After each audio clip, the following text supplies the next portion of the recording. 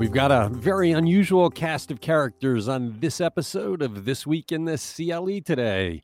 It's the news podcast discussion from Cleveland.com and The Plain Dealer. I'm Chris Quinn, and I am here with my colleague Laura Johnston and my colleagues Michael Norman and chief politics writer Seth Richardson. Leila Tassi and Lisa Garvin are off today, so we've got lots of interesting topics to talk about that we might not normally talk about. Let us begin. Is the Ohio Republican Party really challenging a Democratic Ohio Supreme Court justice on the gerrymandering case while Pat DeWine continues to resist the overwhelming pressure to get off the case where his father is a key player? Seth Richardson, we've been looking for a precedent for what happens if a judge rules on a case with his father. We can't find one. This is unprecedented. No one's ever done it. And yet, the Republicans are saying Jennifer Bruner's the one that needs to get off the case. What are they thinking? Well, I think it's a pretty clear example of some deliberate obfuscation of sorts, right? Because of the pressure that has been on Pat DeWine to recuse himself. And, really just like it hasn't been a good look for the Republican Party. So, what is the way to do that? You don't necessarily defend Pat DeWine's decision. You kind of muddy the argument, right? And say that Jennifer Bruner, a Democrat who has commented on redistricting, should recuse herself and has, and does have relationships. But it's sort of an odd argument in a way because, it's a very odd argument in a way, right? Because if, let's take their argument at face value for just a second, right? And say, okay, if Jennifer Bruner should recuse herself, then there really is no argument that Pat DeWine shouldn't recuse himself also. So it's not like it proves the point. But what they're trying to say is the reason she should recuse herself is she attended a fundraising event with the guy who's running the nation's efforts to have honest redistricting. And several people, when she was running for Supreme Court, said, hey, she'd be a good justice if the gerrymandering comes up. There is no way that's an equivalent to what Pat DeWine is doing. It's actually not a reason for her to recuse herself, which is why she came right out and said it. This is totally bogus. Throw in the flag. The Republicans are way out of line trying to obfuscate that Pat DeWine is violating judicial ethics that could not be more clear. I guess I shouldn't be surprised because it's like the children's games down in Columbus these days. But anybody that looks at this should know this is a preposterous move by the Republicans and that Pat DeWine is so far out of line, he could lose his law license when this is over. Well, again, I think that I don't know that the point is necessarily to get Jennifer Bruner to recuse herself. It's to sort of muddy the argument for Pat DeWine, right? And if you kind of point to, if they have something else to point to instead of actually discussing Pat DeWine's issues, then they can, it's sort of a way of making like an ad hoc argument. All right, but are Ohioans that stupid? Are people really going to look at this and say, that's the same thing. Jennifer Bruner is doing what Pat DeWine is doing. Or are they smart enough to see through a complete smokescreen and say, this is hocus pocus. Pat DeWine needs to get off the case and let's move forward. I think if you go ahead. I was just going to jump in. You just look to precedent, like to past elections where conversations were about emails and servers, and you can make a conversation about whatever you want if you have people who already want to believe you. And the brazenness of this, when I saw this story come across, I'm constantly stunned by what goes on in Columbus and what they think they can get away with. And then a lot of times they do. Well, what bothered me, too, is the news coverage was largely giving it the false equivalency. That the people are looking at this like it's a straight thing without putting they're reporting facts without truth, right? Because the truth is Pat DeWine is completely out of line. He cannot do what he's doing. It's never been done. And Jennifer Bruner isn't doing anything anywhere in that league. She's not doing anything that requires her to recuse herself. But because the Republicans say it, everybody just says, the Republicans say she needs to get off, and here's why, blah, blah, blah. And she says she's not going, which is bogus. It's not true. What they're saying is complete horse hockey. There's no reason for her to get off this case. And yet, I guess they got what they wanted, Seth, right? Everybody did a story. Jennifer Bruner needs to get off the case. And where are the voters going to use their powers of reality to see through this kind of nonsense. Anyway, this doesn't help. I mean, Pat DeWine is way out of line. I just can't see him persisting on this throughout the case because it will cause him real problems with his law license, and he's running next year. I totally agree. I just wonder if the idea of redistricting is so hard for people to grasp, and it's a difficult concept. We've got 3 lawsuits going on here. I just wonder if it's out of the realm that most people are just like, I can't follow it, and so you're not seeing the outrage because they literally just can't fathom all of these machinations. But Laura, everybody knows a judge cannot sit on a case with their dad. I mean, that does make it much simpler. Yeah, simple as it gets, right? You can't do that. Chris, I think that's true, but do people also know that a judge, can or can't sit on a case where maybe they have donors who have skin in the game? So that is where the argument, the muddying the argument comes in, and that's kind of very clearly the point of this. Right. Okay. So play muddy, try and put mud up there, but it doesn't change the fact that what Pat DeWine is doing could not be more wrong. And again, we wonder why he's doing it, and it gets back to they're just drunk with power down there and think they can do anything they want. It's This Week in the CLE. We've had turnover among leaders of Case Western Reserve University, the Cleveland Clinic, University Hospitals, the Greater Cleveland Partnership, and more. Laura Johnston, who is the latest Cleveland leader who is heading out the door. This is Tri-C President Alex Johnson. He will retire as president of Cuyahoga Community College in June 2022.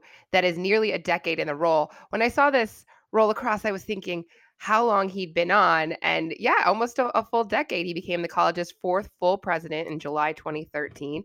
During this time, he's increased graduation rates, reorganized programs like nursing, creative arts, and information technology, and hugely dealt with COVID at the college, which now has about half of its classes online, which probably makes it a lot easier for people to attend, honestly.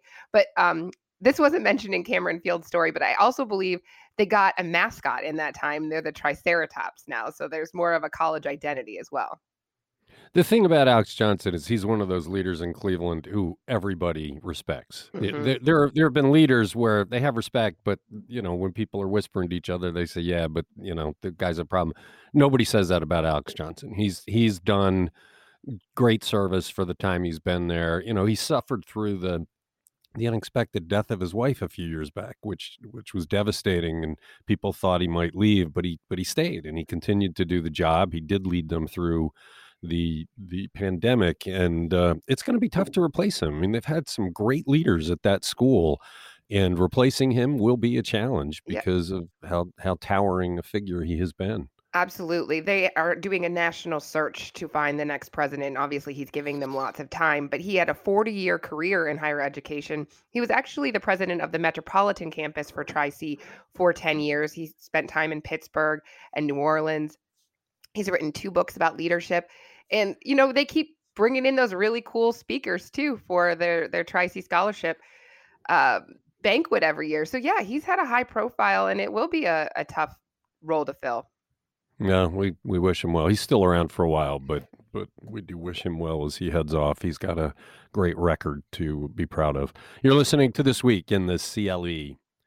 As all the wackiness going on with Republican legislators finally persuaded Ohio House Speaker Bob Cupp to give up on finding a compromise on a bill to regulate vaccine mandates in Ohio. Seth Richardson, Cupp came flying out a couple of weeks ago with what he said would be the replacement bill. He was fast-tracking it. They were going to vote on it that day, and then the cacophony began.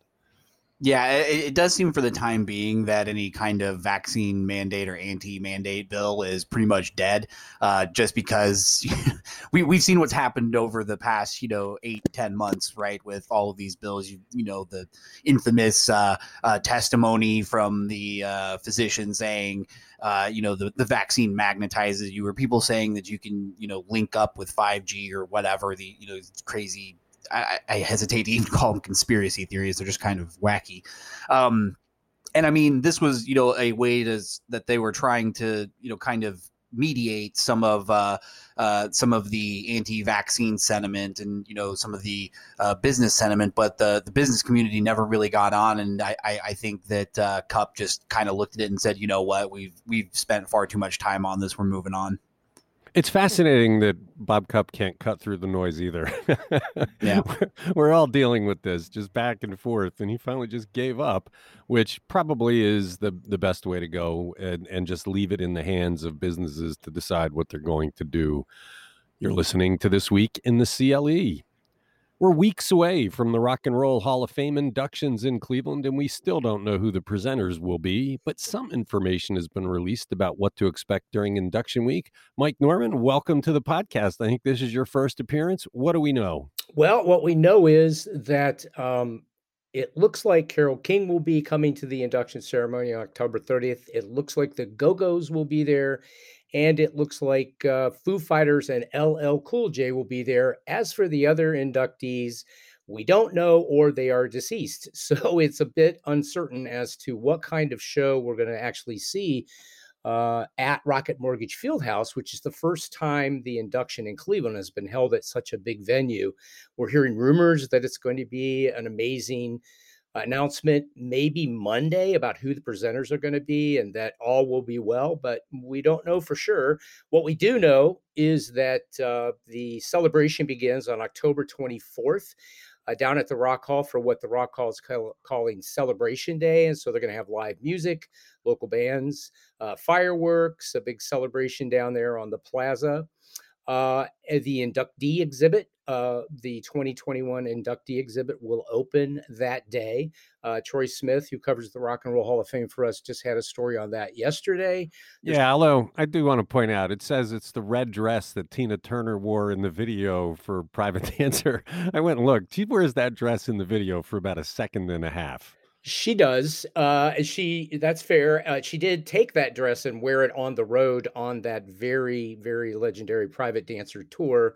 But technically, it's still the dress one of the dresses she wore there. I think people will be more excited to see this big painting of Jay-Z done by an artist named Jaron Jerk Beasley called The Tree of Life, which is this giant 72-inch by 96-inch oil portrait of the rapper Jay-Z. That's very similar in feel to the portraits of President Obama and the First Lady that were done as his official portraits. It's kind of in that modernist style. So that'll be cool to see. And I think, let me stop you there, because you told me a story yesterday about the only other painting to be put there, and you just got to tell people this is a great story. What was the first painting to be featured in the Rock Hall? Yeah, so Little Richard, legend of rock and roll, one of the very first inductees of the Rock and Roll, also had a very high opinion of himself and had a sort of 60s Dayglow-ish painting commissioned of himself that he just adored. And he donated it to the Rock and Roll Hall of Fame. And the Rock and Roll Hall of Fame said, thank you very much. And they were going to put it in their archives. But then Little Richard wanted to see it on the wall. So it was so bad that the Rock Hall decided they were only going to put it on the wall whenever Little Richard visited the museum. So they had an actual spot in the main exhibition hall downstairs, which was the Little Richard spot that they had routinely had some other exhibit there. But whenever Little Richard came into town, which in the 90s was fairly frequently, they would put the bad painting back up and he would be happy.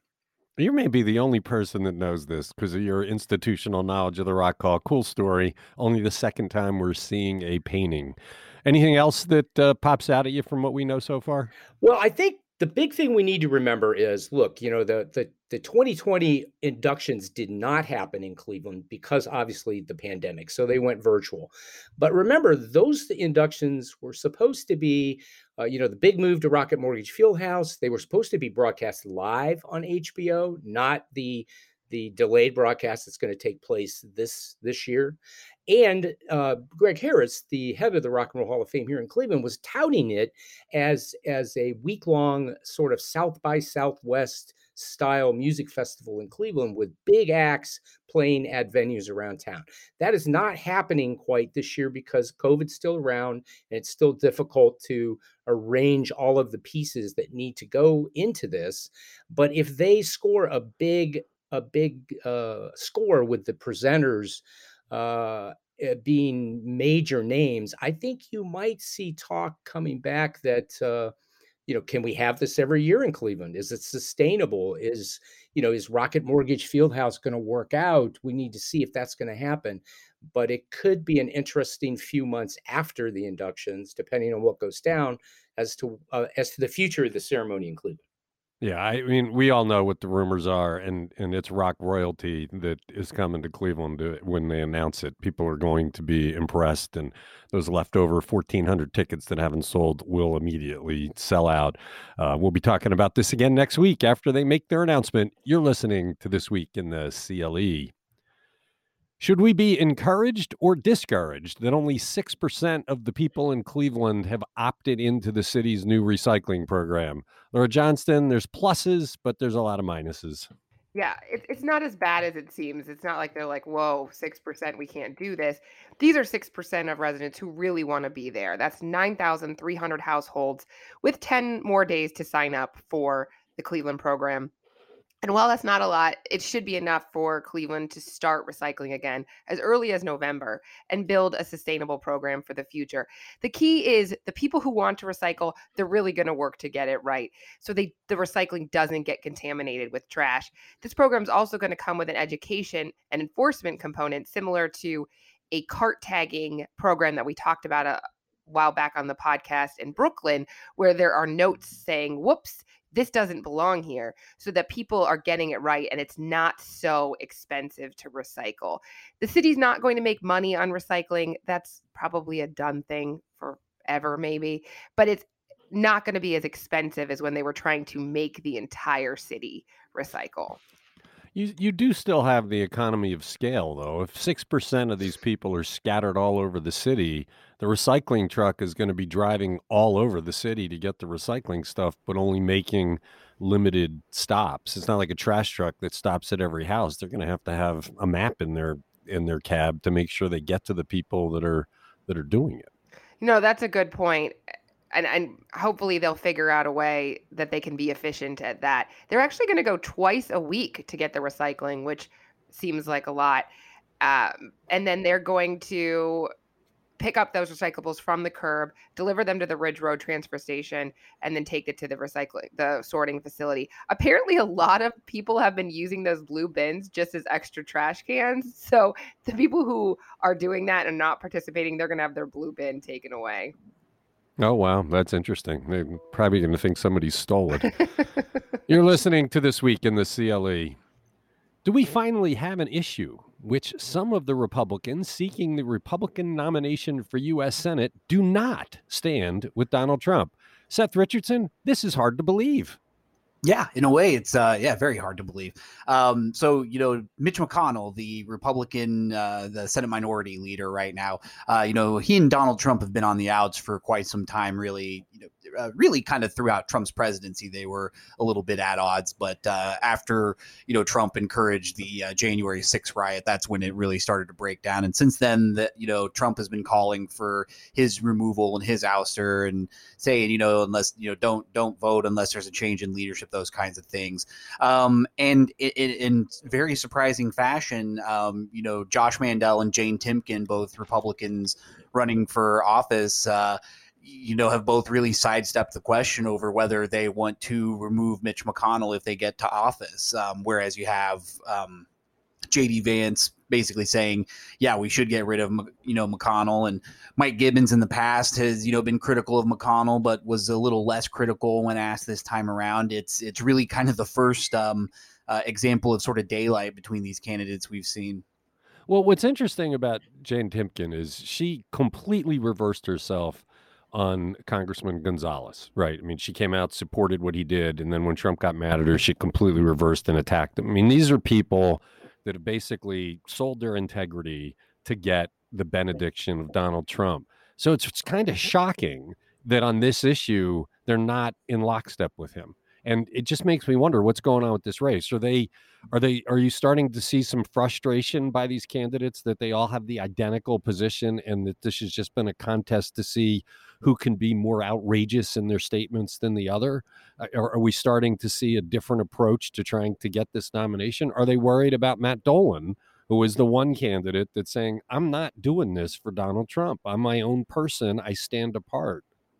I think it's actually a little simpler than that, where you had a lot of these candidates who thought they could come out, just come out in the race and they were going to get the Trump endorsement, and that was going to be their golden ticket. They were just going to walk to this, nomination by getting Trump to get on board with them. It's pretty clear by now that Trump probably isn't going to endorse in this race, at least for the time being. I mean, if there's like a very clear-cut winner, then yeah, he'll probably come in and support whoever it is and kind of take credit for it.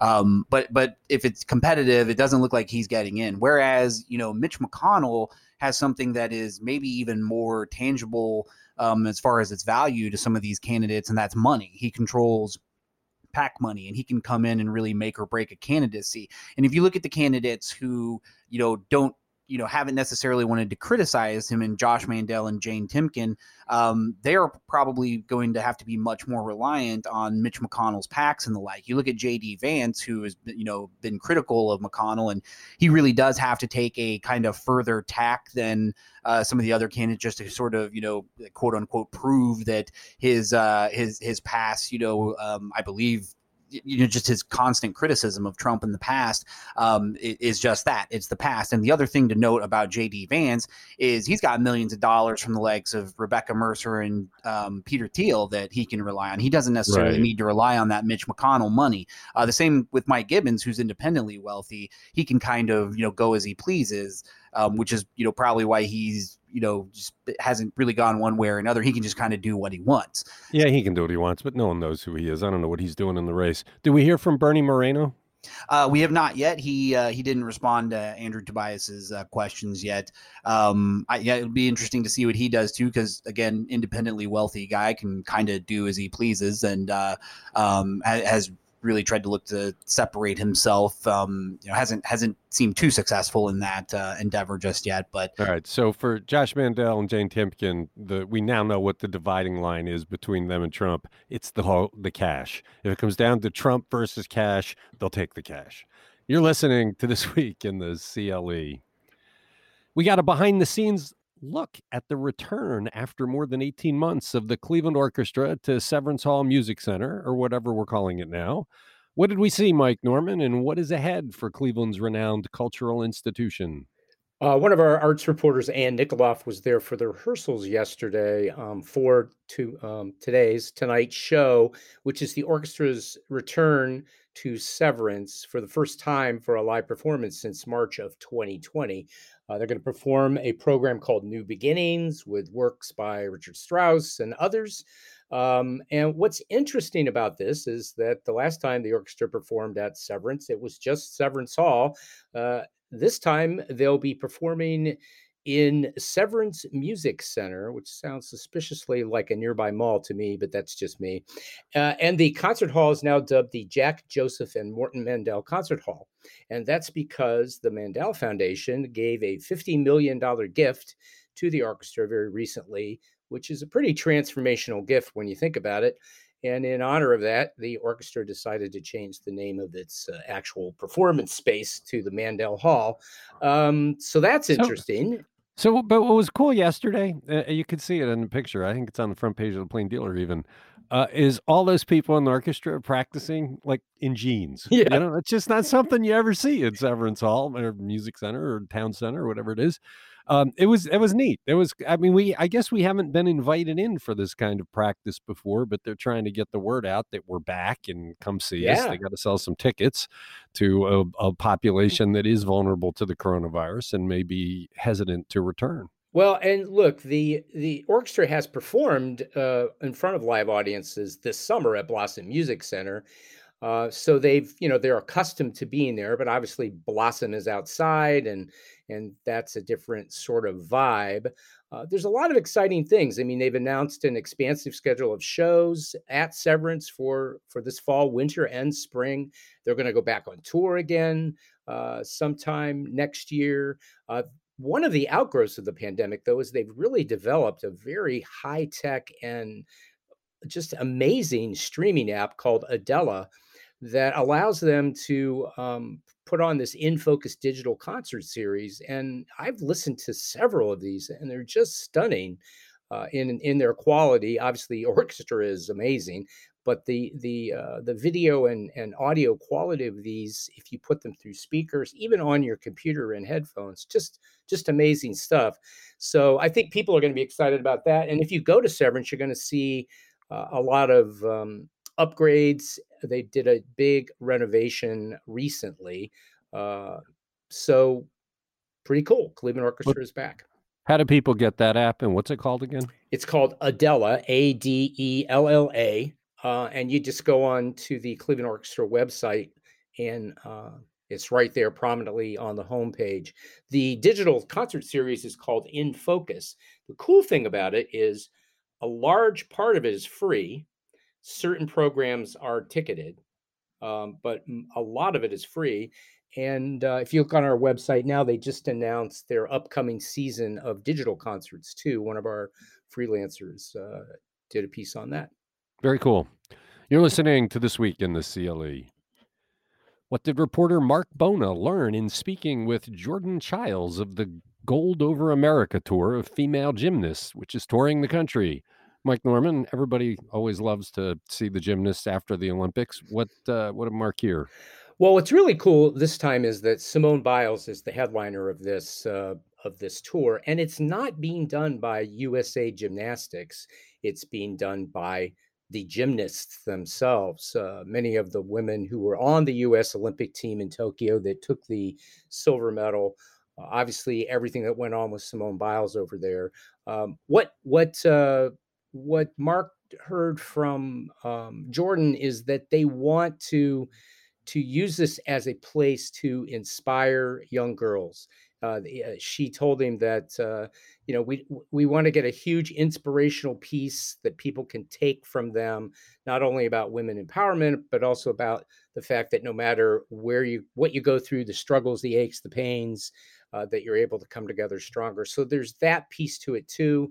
It's being billed as kind of a gymnastics exhibition along with a rock concert. So it's not a competition per se, but more of a chance to just sort of revel in and enjoy the amazing athleticism of these women. Laura Johnston, are you going? I'm going. I'm taking my 8-year-old daughter and going with my neighbor and her 9-year-old. So I read the story yesterday and I was super excited because we went a few years back. I can't remember the last time, but it was when the Indians made it to the World Series. So it's been a while. And it was really cool to see. But the idea that Simone Biles is going to be there and this empowerment piece and inspiration, I mean, I always liked gymnastics growing up. My daughter watched them over the Olympics, but I think this will be a really cool experience, and I'm glad they're coming to Cleveland. I bet for any regular listeners, nobody who's surprised that you're going to that with your daughter. I think everybody would have bet on that. You're listening to This Week in the CLE. Thank you, Mike. Thank you, Seth. Thank you, Laura. Thanks to everybody who listens to this podcast. Come back tomorrow, and we're going to be wrapping up another week of news.